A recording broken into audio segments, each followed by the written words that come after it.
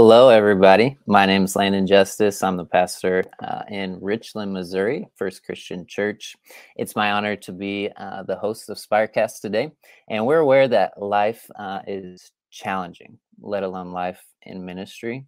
And trying to stay healthy, resilient as a church leader can be a struggle. And that's why Spirecast exists. Spire wants to help you find the tools, the resources that equip you to lead out of a place of wholeness. Not just adrenaline, not just striving, but also to give you guidance and support of a network to implement the best ministry resiliency practices for all the challenges that we face as leaders.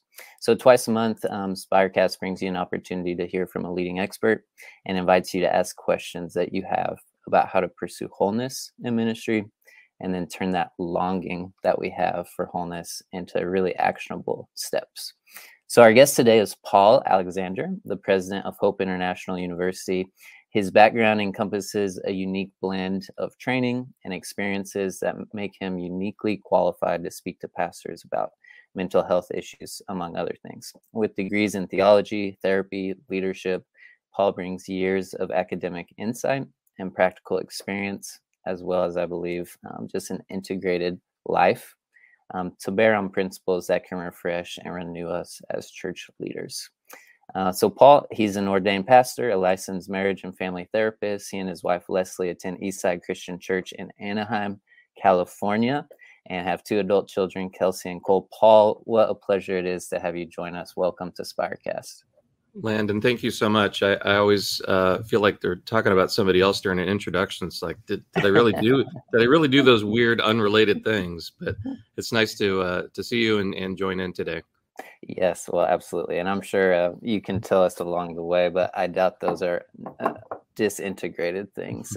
I'm sure you found a way to integrate all of that in your leadership. So, yeah, Paul, we get to talk about really, an important topic today. Maybe one of the first things I'd love to begin with, though, is just why are you passionate about the mental health of leaders and certainly pastors? Yeah, that's a great question. The short answer is I'm a pastor's kid. I'm an ordained pastor. That's not where I get my paycheck, for most of my career. But growing up in a pastor's family, I watched how exciting it could be, but I also watched how challenging it could be. And I remember periods where my mom and dad would just go into a funk over things going on in the church. And specifically, a couple times when I was young, I remember when the church was about 400, small to medium size. And when a family would leave the church that mom and dad had invested in, I remember that was just crushing for my parents. And not like they left the area, they just left the church. And as a kid, I remember thinking, this is a really hard job. I mean, it's a busy job that you're kind of always on. And then many of my closest friends are pastors, and I have just tried to come up alongside them and encourage them. And then I decided to go more public with kind of my care and concern after we had 3 pastors commit suicide in our area 3 years ago. And they were very public, and they grabbed national media attention. But I just thought we need more people speaking into the life and the heart of pastors and pulling back the curtain and just, being honest about how challenging it could be and how lonely it could be. And that was pre-COVID, right? So then COVID comes along, and it just kind of blew up even more. Yeah. Well, thank you for your work there, and certainly your interest. So. Yeah. What have you found are some of the top issues just facing pastors right now, certainly mental health issues? Well, there's no easy way to encapsulate it. So I'll talk around it a little bit. Yeah. It's a lot like an oral test, I guess. I'm gonna just keep talking till I hit the answer, right? So the chief issue right now, the pastors that I'm talking to, is just burnout. And that has shifted a little away from other issues. And it has really become kind of a white hot spotlight on burnout because of COVID, because of leading during this extraordinarily awful time. So issues that were kind of beneath the surface that pastors may not even have recognized in themselves or their church body We had the pressure and intense pressure of COVID, and they just came bubbling to the surface. And you can lead on adrenaline for a long time. Yeah. And pastors they have led on adrenaline for a long time. And now they're out of adrenaline and they are worn out. So my concern is that we're looking at what I think is going to be a rebound effect, or a sleeper effect rather, where in the next 6 to 12 months, I'm afraid we're going to have a lot of pastors really get sick and worn out and contemplate leaving ministry simply because there's no reserves left. Yeah. So this sustained stress and extended ambiguity of what's going to happen next, when can we fill in the blank, go back to normal, when can we, with masks and mandates, and when are people going to stop taking shots at me? That has just worn everyone out. And it's much harder for pastors than it is in my role as a Christian university president, because my job is more formal. Pastors' jobs are less formal, and everyone thinks that they're a little bit of your boss in a church. And that's not true in my setting, but that's true in your setting, right? That's exhausting. Yeah, certainly. Two things come to mind for me from that, Paul. And just how would you describe burnout? It gets tossed around a lot, and I think sometimes it's helpful to have a more formal definition. And then two, just as you think about that, what is part of that the isolation piece as well that you found? Just curious about that. Well, I'll answer in reverse order. Absolutely. Isolation is both cause and effect, right? And so that's confusing for introverts. Half of our pastors are introverts, and they think, if I could just be alone, I'd have more energy. And then we're alone too much. So it certainly kind of adds fuel to the fire of the burnout. So when I say burnout, what I mean is you lack the energy and the passion to do your job and life well. And I want to focus on the life part more than the job part, because one of the tragedies in burnout is that we also hurt those around us. We're not giving as a husband or a father. We're not giving as a family member. We're pulled back and we're worn down, and now we're burning out those around us as well. So how do we find a way to replenish the passion that led us into ministry in the first place? And man, it's been hard in COVID to find a cup of cold water. I remember about 6 months ago, a church asked me to come speak. And the day they asked me to speak, I thought, I can't go talk about that right now, because anybody leading anything, man, it's just been an awful, marathon's too short a race. It's been one of those, 100-mile things. Ultra. Those ultra awful things that people do to themselves. Yeah, certainly. I've had a unique position because I began my job here once COVID had started. So I feel like I missed some of that, unlike you, who began leadership right before COVID. So So I'm friends with 3 other Christian college presidents in Southern California, and we all started right before COVID. So we have a little support group called What in the World Are We Doing? That's the name of the group. That's awesome. What just as we think about mental health, Paul, there's so much we could talk about, but what tends to push pastors towards seeking help, or even thinking they should? What are some of the barriers that you've encountered? So years and years ago, I worked for a Christian mental health company called the Minirth-Meyer Clinics. It was a long time ago. They're not even around anymore. And one of my jobs was to man the pastor hotline. Man, I was so excited. I thought, I'm going to be able to help lots of pastors. Nobody ever called the hotline, even though it was advertised nationally. I mean, we would get like a call a month. Wow. And when I would talk to the pastors, I would say, why did you wait?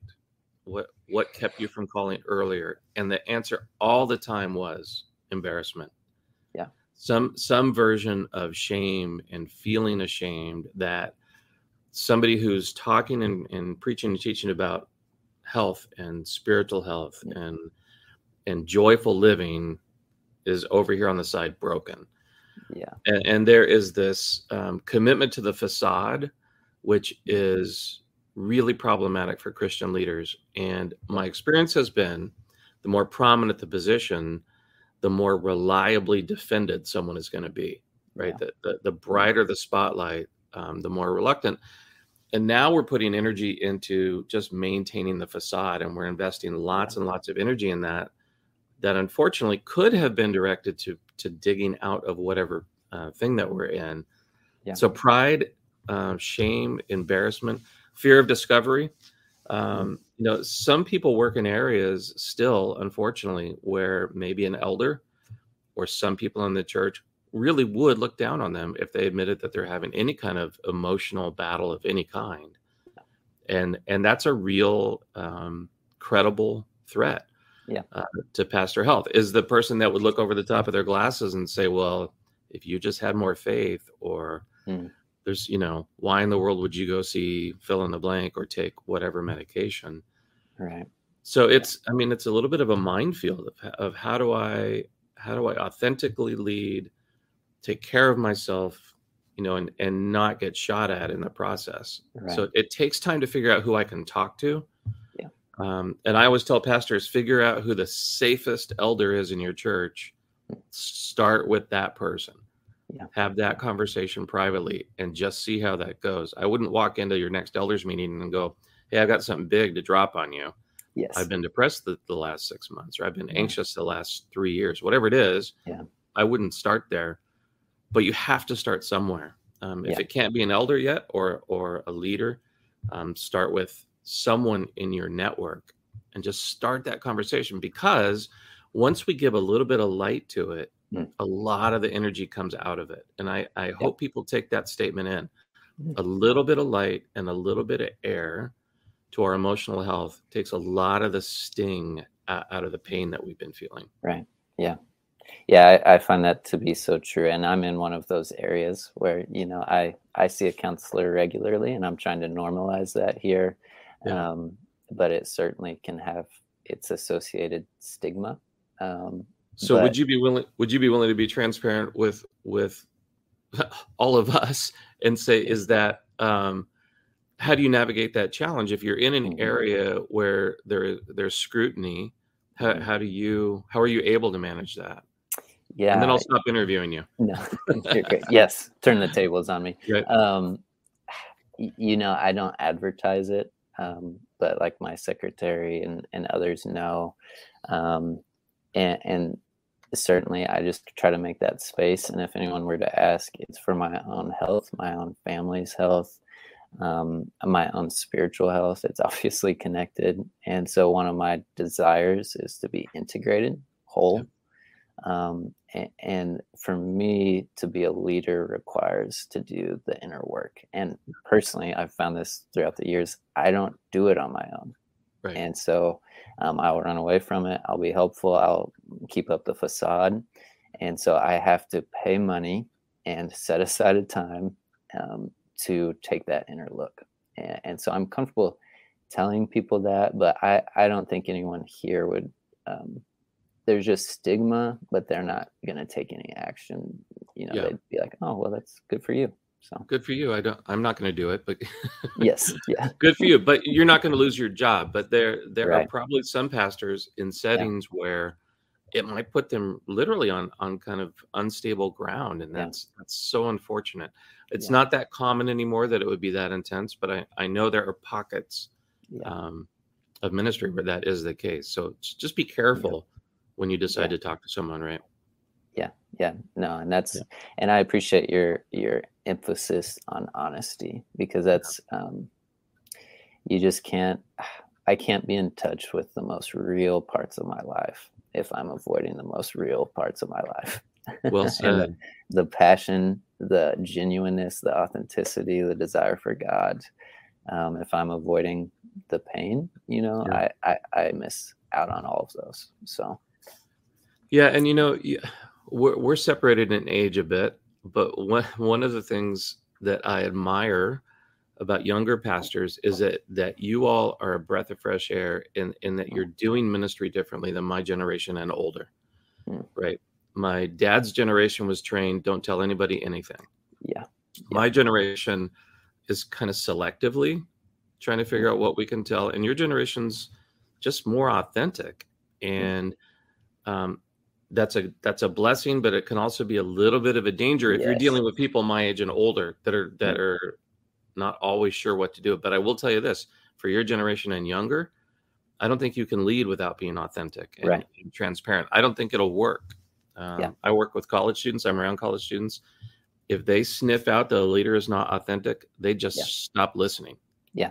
Oh, absolutely. I mean, they don't discount. They just turn off. Yeah. And that's certainly a generational difference, I think. Yeah. I mean, I'm coming into a more traditional church here, and just the younger generation, for whatever reason, because I try to be authentic, it was kind of like a surprise to them initially. And I'm like, absolutely, well, that should be kind of like the minimum bar there, but but it depends on your perspective and what you're used to, and you're wise enough to know how to kind of titrate that slowly, kind of blending that in slowly, which is wise. Yeah. Well, thank you, Paul. Yeah. Sure. Another question I just thought was interesting, Paul, and there's so much in this area we could talk about, but I know you've done some speaking about grief and loss and trauma, which is so relevant in ministry and certainly during COVID. How do you think pastors struggle with those issues, and do they struggle with them as much as anxiety and depression? Maybe just riff on that for a little bit. Sure. So when I started speaking to church leaders 3 years ago, because of these tragedies in our area, we started running a survey, and we ran it to 2,200 pastors, which is a big sample size in this area. We don't have big studies. This is one of the first big studies. And we asked people to rate 9 factors related to depression in ministry. And what surprised us, one of the factors was unresolved trauma, grief, or loss. That came in third on the list. Out of the 2,200 pastors, it was ranked as the third most important cause or effect of depression in ministry. So I have elevated my thinking and focused my thinking around this issue for pastors, and begun asking questions when I speak related to, in your ministry or in your personal life, are you aware of loss that has not been processed, or grief that has not been felt, or trauma that is just stuck? And so when we enter that part of the talk, of the conversation, it gets very, very tender. Yeah. And what I realize is we don't even know what we don't know yet about pastoral loss and trauma and grief. Now, my background as a therapist tells me that so many people, especially men, do not recognize well those unresolved issues. And it's a double barrel problem for pastors, because men tend to intellectualize, right? We separate the feelings from the rest of life. We don't want to do that work. And pastors tend to go into meaning making and sermonizing mode in their head rather than feel the feelings. Yeah. And I said this on a webinar recently, and that one statement got more activity around it than any other statement, because it is what it is. I mean, you hear something and you think, oh, that's good, I want to do something with that, rather than I need to work on that. Yeah. And a lot of pastors have been hurt in ministry. Things have been said to them or done to them, sometimes even in the name of the Lord, that has just left a scar. And there are little L losses in our life, and there are big L losses. And we need to be able to process both. And men, we're not good at it. We're just not good at processing loss. 8 weeks ago, yesterday, my mom passed away at 90. And my dad's still alive. Mom and dad were married 69 years. And the moment I heard she passed, I made a mental decision to not run away from the grief. And I'm glad I made the decision. Yeah. But it's hard work. Yeah. It is work 2 months after the fact. It is work part of every day to just be in the grief. And there's really no shortcut. I know enough about grief to know there's no shortcut. Yeah. But there is a long cut if you try to run from it. Yeah. So pastors in general know a lot about grief. They know a lot about loss. They can speak to it. They can preach to it. But it's hard to want to do the work. It's, it's like an aluminum table that we're throwing things on. It just keeps sliding off. Yeah. And we don't want to do it. None of us want to do it. Yes. Right. Yeah. Thank you for sharing that, Paul. Sure. What comes to mind as you say that is, we keep sliding it down, is the people that it is a compulsion, and it just grows and grows the farther you run from it, because it feels heavier and heavier anytime you dip into it, if that makes sense. So what would you say to someone who knows, okay, I've got some work to do, but it feels so overwhelming now because I've been avoiding this? Yeah. Well, first, I would say I would want to make sure that we've broken through enough of the denial, and I would want to say, the approach that you've been using so far, how's that working for you? Yeah. Right. And that's a famous therapist, jab. Yeah. But it's also an effective jab to say, I need to own the fact that it's not working. So what I say to men who are leading is, your biggest fear is probably that if you get into it, if you open the door, everything in the closet's going to fall on you. Yeah. So let's use a different metaphor. Let's use a little cabinet, and every week pull down, a plate and a cup. Yeah. And we have to change our thinking about our grit and realize, and I mean this with all my heart, we are way more gritty than we think we are. Yeah. We have tremendous resolve. So if we will recognize that, right, and get this up on camera, wherever it is. Yeah. If we recognize that the base is solid because of God, what God has put in our character, then I can begin to look at painful things that have happened to me. Not so that I can just live in that pain. Right. Because that's awful. But so that I can push through that pain and become more effective. Now, one of the decisions you have to make when you start that recovery process as a pastor is, what's my end game? Is my end game to just be better? Or is my end game to be a healed helper that doesn't mind talking about some of the pain? Yeah. And that's what I'm seeing as a transitional difference generationally, that you guys are more able and more willing to show people the scar tissue. And I think that's important for all of us moving forward. Yeah. It comes to this whole conversation, this is one of my passions, but it seems like, I don't know if this is true generationally, but I feel like I have less help in knowing how to just simply be human. So how to hold the hardness of a human life, or the suffering, and less institutions, less and less generational commitments, less and less rootedness. And so this conversation is just so meaningful, because I have to have help, in knowing how to navigate life. But for me, it just, I don't know, I just have to be honest about those things, or I don't know where I would be. And one of the things that helped me early on, I as you're saying that, I felt the feelings that are really old in my soul of, why is no one talking about this? Yeah. That existed in my early 20s when I went through a really serious depression, and I looked around and I thought, I feel like I'm an alien here. Yeah. I don't know who to talk to. I feel like I don't know what I'm going to be able to do. Yeah. And I found two authors that, while I figured out the who people later, I found two authors that were helpful enough to help me bridge out of that year-long depression. One was Frederick Buechner, and one was David Seamands, Seamands, who have just written such remarkable work. Yeah. And I feel like, God, somebody's finally telling the truth. Yes. Right? Yeah. That life is hard. Yeah. Life is difficult, and painful. And the thought, the idea that this struck me toward the end of COVID, the intensity of COVID here, the idea that any of us could lead well during a crisis is almost laughable. The idea that anybody's going to lead perfectly is preposterous. Yeah. And on the days that I'm hurting, or you're hurting, those are really hard days to lead at all. Yeah. And no one wants to say that. Yeah. I was recently talking to a group of pastors that all serviced extraordinarily large churches. And it was nice to be invited in to speak to them.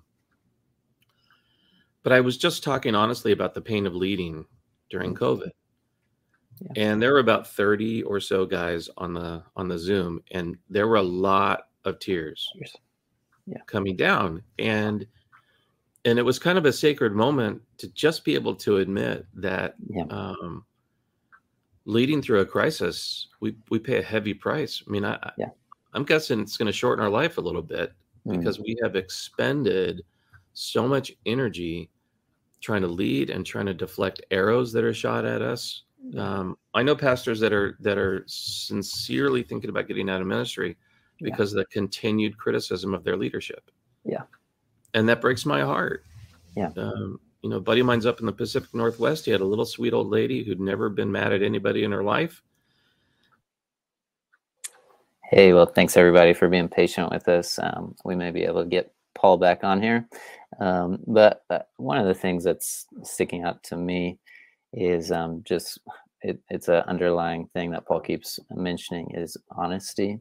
And that's one of the, welcome back, Paul. I'm sorry, guys. I don't know what happened. You're good, man. I was just mentioning one of the things I really appreciate is, I think it's Ruth Haley Barton who I heard say it, but that God is in reality. And one of the underlying currents I just hear you mentioning, and even those 30 leaders, is the chance to be honest in a real space where there's trust and just love. And that's where I think health for a pastor has to begin at honesty. Health for anybody. It does. And one of the reasons that people find success seeing a counselor is you're not paying for expertise. Well, a little bit you are, but you're paying for trust. You're paying in some cases for the first place maybe in your life where you could be 100% real and authentic. And that is a life-changing experience if you have been committed to facade or have not felt safe in the past. And it also reminds me of how people feel when they come to us, that one of the gifts we give them is the space to be real and flawed and scarred and sinful, just like we are. Yeah, absolutely. A question that just got texted in, Paul, is am I fooling myself or completely unaware of myself if I feel COVID 2020-21 was no big deal, but now 2022 feels like walking through sludge? Any thoughts on that? So this is a kind of a common theme with leaders I've been talking to, is that some feel like they almost like guilty, like it was not a problem going through the worst of it.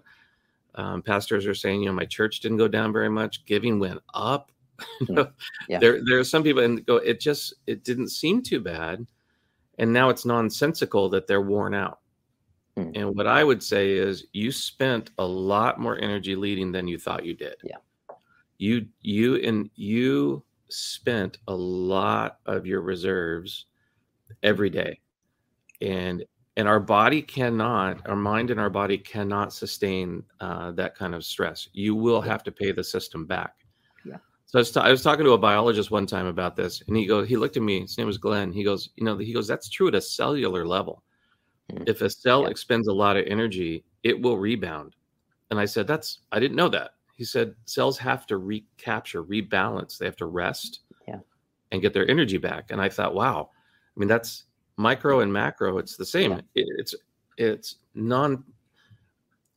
doesn't work to just keep your foot on the accelerator forever and not think something's going to break. Archibald Hart, who worked for many years at Fuller Theological Seminary, a Christian psychologist, did a lot of work on stress and burnout and stress hormones. And he was talking to our students one time here, and he goes, what would make you think that you could keep your foot on the gas pedal forever and not run out of gas? Yeah. I thought that's the most simple way to say it. So leaders are, I think right now, kind of numb. They may not be depressed, but they're sort of numb. And I like the word sludge. Whoever texted the question, that's a good word. right? You're just kind of in mud, and it's going to take a while to get your strength back. Yeah. As we think about that, maybe more concretely, what are some resources? What are some first steps, maybe for someone who's like, I'm walking through sludge, I've used my reserves. How can I begin building those back up? So people may not like this answer, but my answer is you're going to have to talk to your elders. And twice I've been asked by someone if I could talk to their elders for them.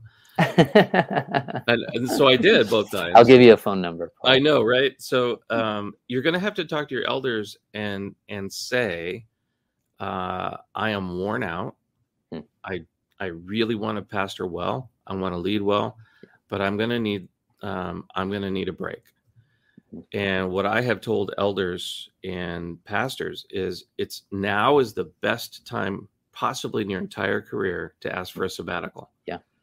Whether that sabbatical is 2 weeks, 2 months, you cannot reboot without some rest, without some space. So I will be transparent and tell you that my board of trustees last fall, as things were beginning to get a tiny bit better,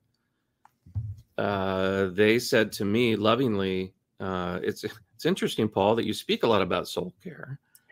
You know where this is going. Yes. But you're not very good at taking care of yourself. And I broke down and I said, you're right. And I'm not proud of that. And I had to covenant with my board that I would take better care of myself.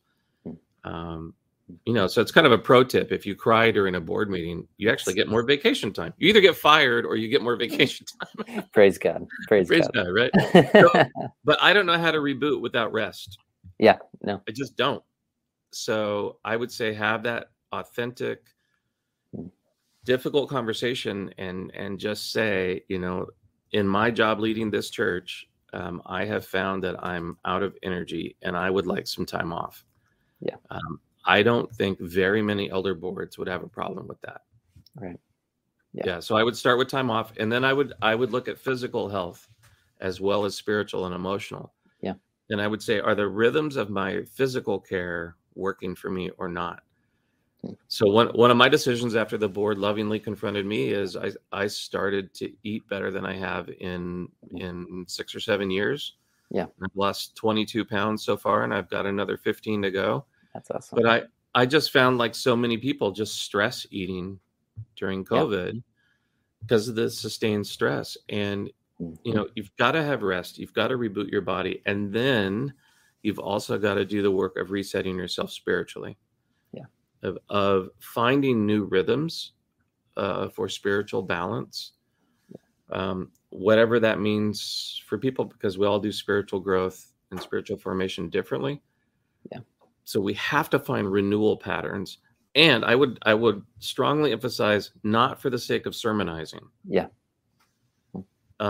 Because that's just such a typical bleed off of energy for pastors is to think, I want to be on this dual track. I want to find something that's good for me and something that's good for the church. But they spend too much time on the what's good for the church instead of what's good for their heart. Yeah. Yeah. Even, sermonizing and certainly even leadership conversations. I think about that. And for me, it's been helpful. I just took a 2-day retreat, and it's, I've been needing to do it for 6 months. So I'm nobody special, but took a 2-day retreat just to get away and remove myself. And just the amount of renewed energy I feel to have been gone, to feel no expectations for 2 days, not meet any needs for 2 days, and the world's still here when I come back. Absolutely. And you've got at least one young child, right? Yeah, 2. So 1-year-old and a 3-year-old. So well, if you can get away with it with your spouse, right? If you've got that extra pressure of young kids, I think it's even more important. Your wife needs that time occasionally. You need that time occasionally, because young kids or sick family members multiply the stress, exponentially.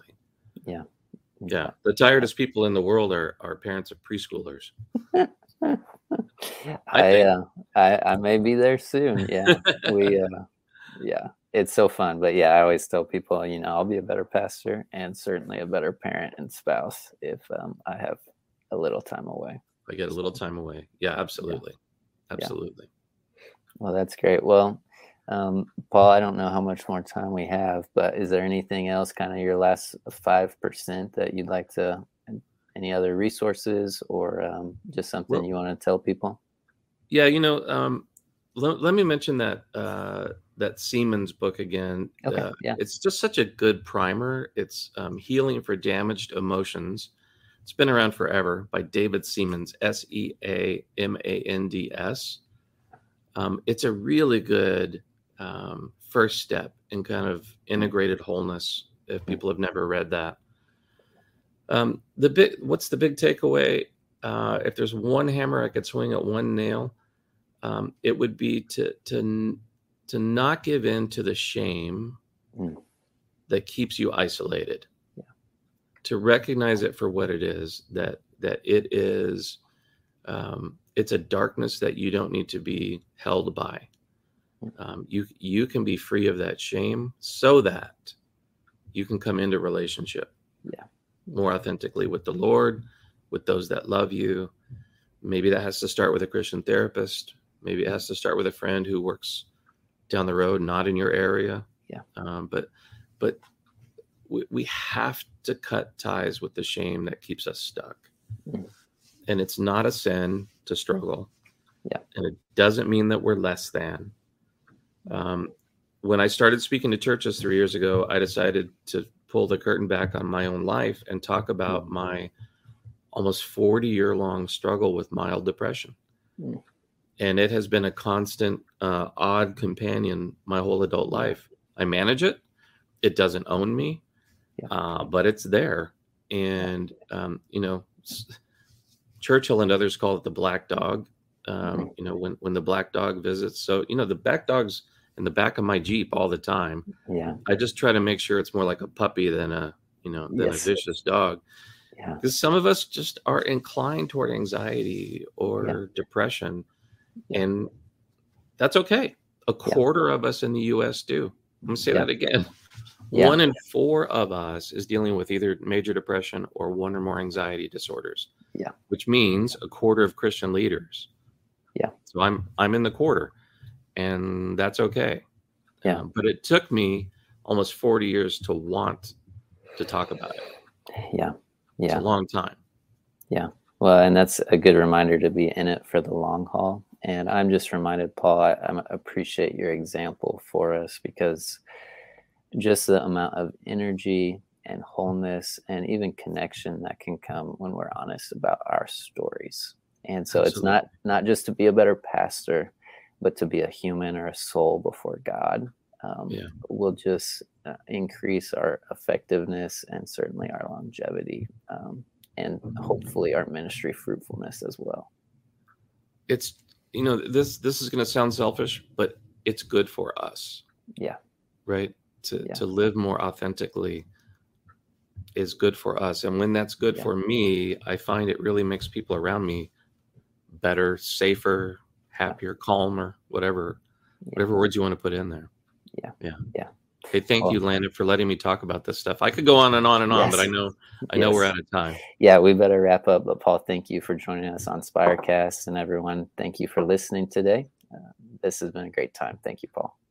All right. God bless. Thanks.